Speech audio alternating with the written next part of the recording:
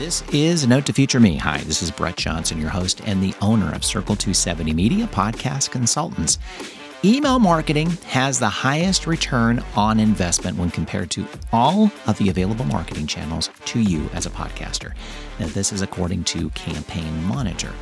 You know, there are a couple of simple reasons to support why this should be happening. First up, emails are still the most direct route we have available when it comes to reaching people.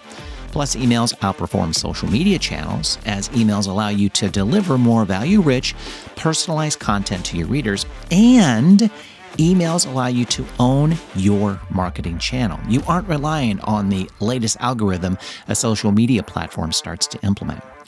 Let me give you my 3 reasons why you should definitely consider email marketing as an effective method to grow your podcast audience.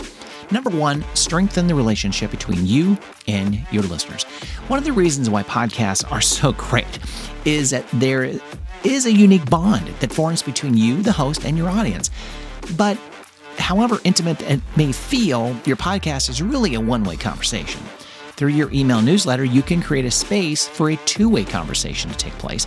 Ask questions, gain insight, or as a way for your listeners to give you input. Number 2, convert subscribers to listeners. As a podcast host as well as a listener, you're very aware of the power of a strong call to action in a podcast episode. And another way to help grow your podcast audience through email marketing is to include a call to action in your newsletters.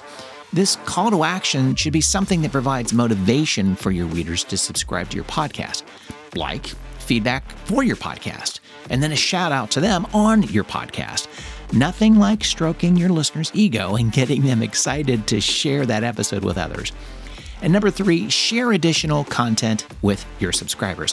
Email newsletters are a great way for you as a podcaster to provide an outlet for all of your ideas. While some of those ideas are fantastic ideas on their own, there may be no way to align them to your podcast's core topic. It might be just something that will make for an extremely effective email. This is also a great way to get people signing up for your mailing list to get content from you that isn't on the podcast or social media or even on your blog. Want to talk more about your email strategy? Sign up for some time with me at mypodcastguy.com and we'll talk strategy. Also, while you're on the website, sign up for my free weekly My Podcast Guy newsletter.